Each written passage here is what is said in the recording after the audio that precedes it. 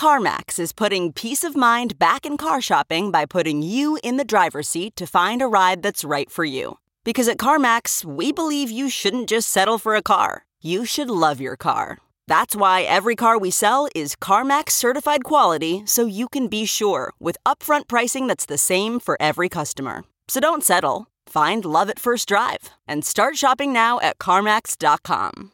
CarMax, the way car buying should be. Okay, picture this. It's Friday afternoon when a thought hits you. I can spend another weekend doing the same old whatever, or I can hop into my all-new Hyundai Santa Fe and hit the road. With available H-Track all-wheel drive and 3-row seating, my whole family can head deep into the wild. Conquer the weekend in the all-new Hyundai Santa Fe. Visit HyundaiUSA.com or call 562-314-4603 for more details. Hyundai, there's joy in every journey. The SEC gives the Winklevoss twins a second rejection. Good evening, I'm Bailey Reitzel, and this is CoinDesk's Late Confirmation, bringing you the top stories for July 27th. On today's program, are Know Your Customer regulations a scam? One CEO sounds off. A crypto wallet will replace private keys with encrypted QR codes. And lastly, we'll talk about the political leanings of cryptocurrency stakeholders when we speak with Peter Ryan, a research analyst with CoinDesk, on his latest findings. But first, a word from our sponsor, Oxford FinTech Program. Master Financial Technology Online with a 10-week Oxford FinTech program. Interacting with an international cohort of business leaders and over 60 guest experts, you'll gain a practical introduction to key financial technologies and their business applications. Find out more at oxfordexecfintech.com. And now, the SEC has rejected the Winklevoss Brothers Bitcoin ETF for a second time. The Securities and Exchange Commission has once again denied an application by billionaire brothers Cameron and Tyler Winklevoss to launch a Bitcoin exchange-traded fund.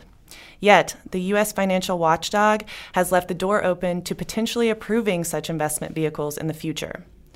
The move comes more than a year after the SEC turned down an application for the Winklevoss Bitcoin Trust from the BATS BZX exchange. Shortly after, BATS submitted a petition to review that decision, sparking a wave of comments about the agency's willingness to approve a cryptocurrency exchange-traded product. In a release published Thursday, the SEC emphasized that its decision doesn't constitute a judgment against cryptocurrencies and blockchain in general, but rather the structure of the proposal that was pitched. It noted that, quote, over time, regulated Bitcoin-related markets may continue to grow and develop.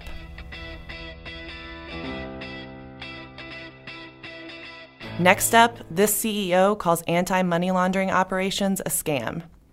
Nowadays, the procedures known as KYC and AML, that's Know Your Customer and Anti-Money Laundering, appear to be common practices carried out in crypto startups.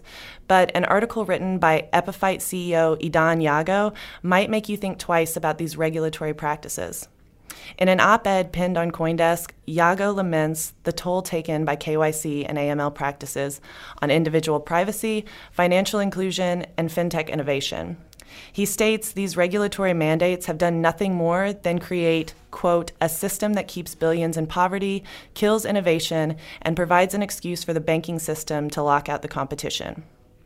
To support his argument, Yago named an example, the war-torn country of Somalia. According to an article published by The Guardian, 40% of Somalia's families rely on money sent from relatives overseas.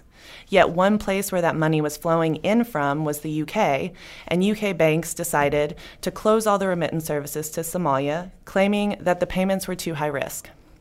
Yago says the decision left the entire country on the brink of starvation. He then concludes the piece by asking if KYC and AML regulations are worth the creation of, quote, a massive semi-privatized global surveillance system. We'd love to hear your thoughts on that on Twitter. Just tag your response with hashtag #LateConfirmation. And finally, one crypto wallet is replacing private keys with encrypted QR codes. China-based Cheetah Mobile is adding personalized and encrypted QR codes to strengthen its cryptocurrency wallet security. Announced today, the company claims the QR code-based identification system is more secure than traditional mnemonic phrases, while also being easier to use. In particular, the system hopes to ensure users are not writing their backup phrases down on paper, which can easily be lost, stolen, or damaged, the company said.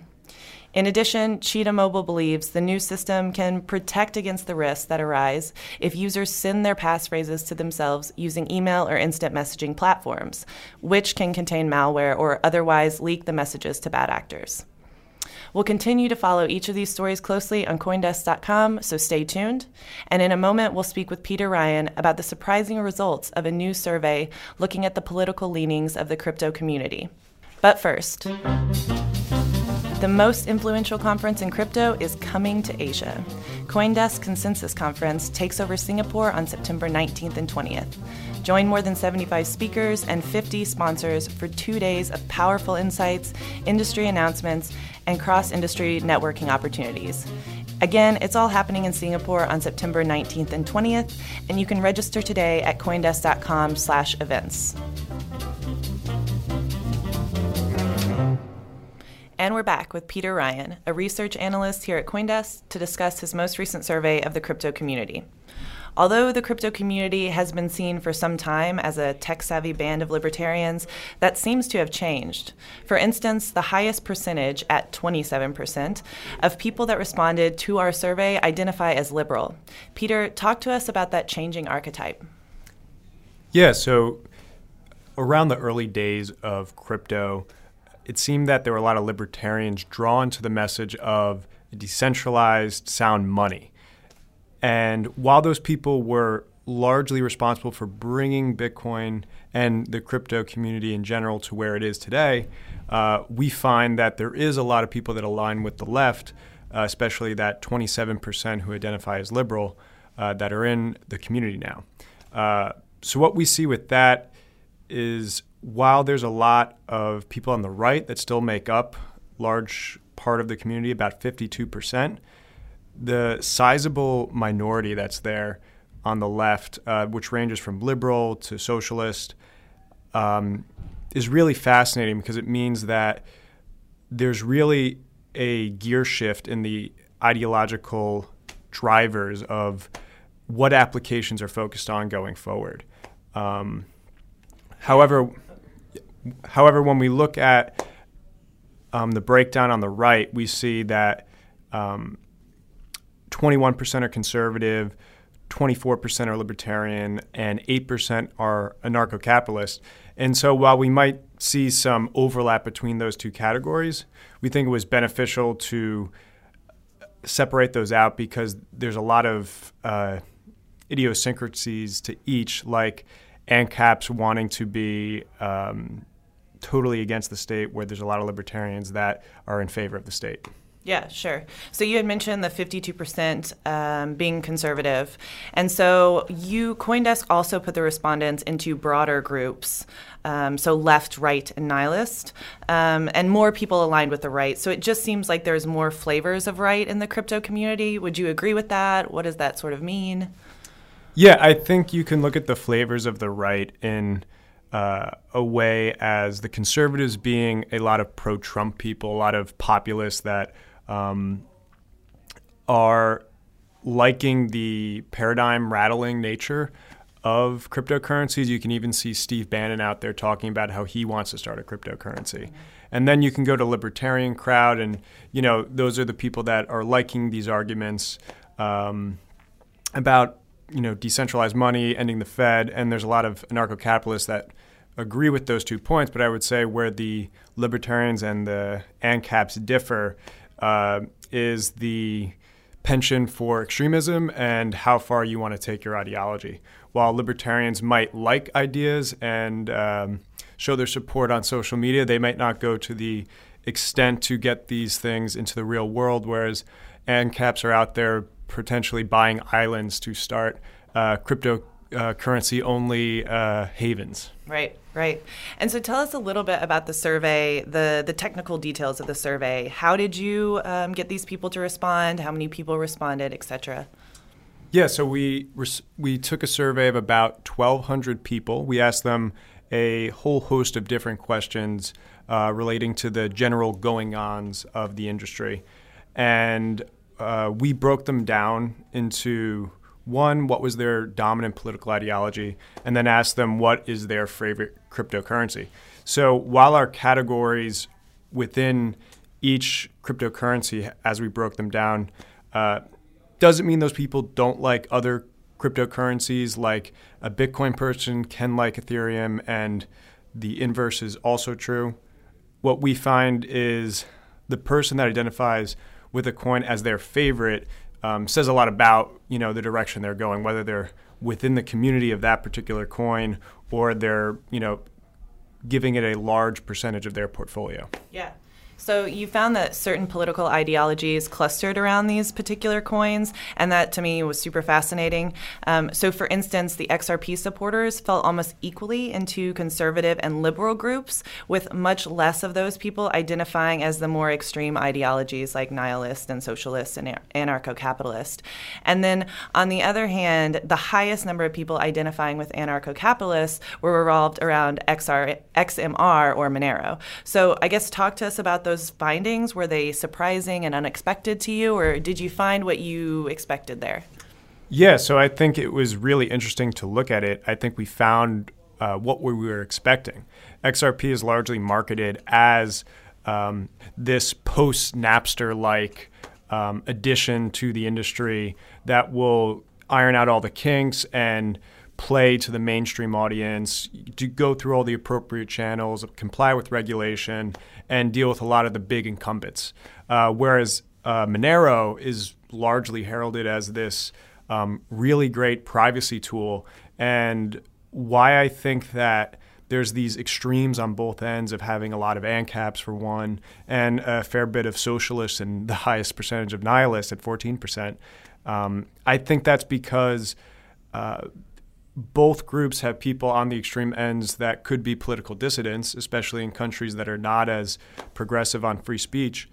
And they could be looking to these currencies as a way of mitigating those hindrances that are put upon them.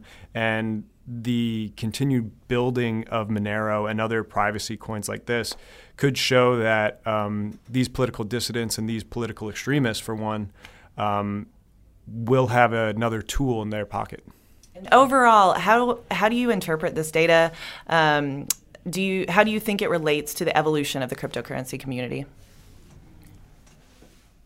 Yeah, I think ultimately what people need to start doing is have the conversation around, does ideology shape blockchain technology? Does the fact that libertarians were the people that largely brought this to the popular imagination, does that say something intrinsically about the nature of the product and services that those people were building? And with the introduction of a lot of new entrants, in past surveys we've done, we found that about 55% of the current population of cryptocurrency followers came in 2017. So if you have a lot of new people, which I think is largely responsible for that shift towards the left that we probably wouldn't see if we were polling a few years ago. If you have all these new entrants and they're not fully assimilated into the archetype culture that was the original stew that cryptocurrency was getting molded in, is that a problem? Is that a problem for applications going forward? And ultimately, do we get farther away from that vision of decentralized sound money that could end the Fed, and instead replace that with Silicon Valley's next consumerist app, Wall Street's next derivative database, or Washington's facelift on monetary policy? Nice. Thank you so much, Peter. As a reminder, Late Confirmation is brought to you by Oxford University's Said Business School, where you can now study fintech entirely online. The 10-week program gives you the tools you need to build the future of transactions in commerce. You'll explore emerging technologies that will disrupt marketplaces and financial services, and examine the state of the industry, and plan disruptive intra- and entrepreneurial interventions. Throughout the program, you'll be exposed to key ideas, principles, and frameworks from CEOs of leading startups, corporate leaders, and instructional leaders at the forefront of research in the space of future commerce and transactions. Find out more at oxfordexecfintech.com. And for more on today's stories and others, check out Coindesk.com. Of course, you can also get updates all day on Twitter at Coindesk and subscribe to our newsletter at Coindesk.com/newsletter. If you're enjoying the show so far, please rate and review us on Apple Podcasts or wherever you listen to podcasts. For Coindesk, I'm Bailey Reitzel, and this has been Late Confirmation.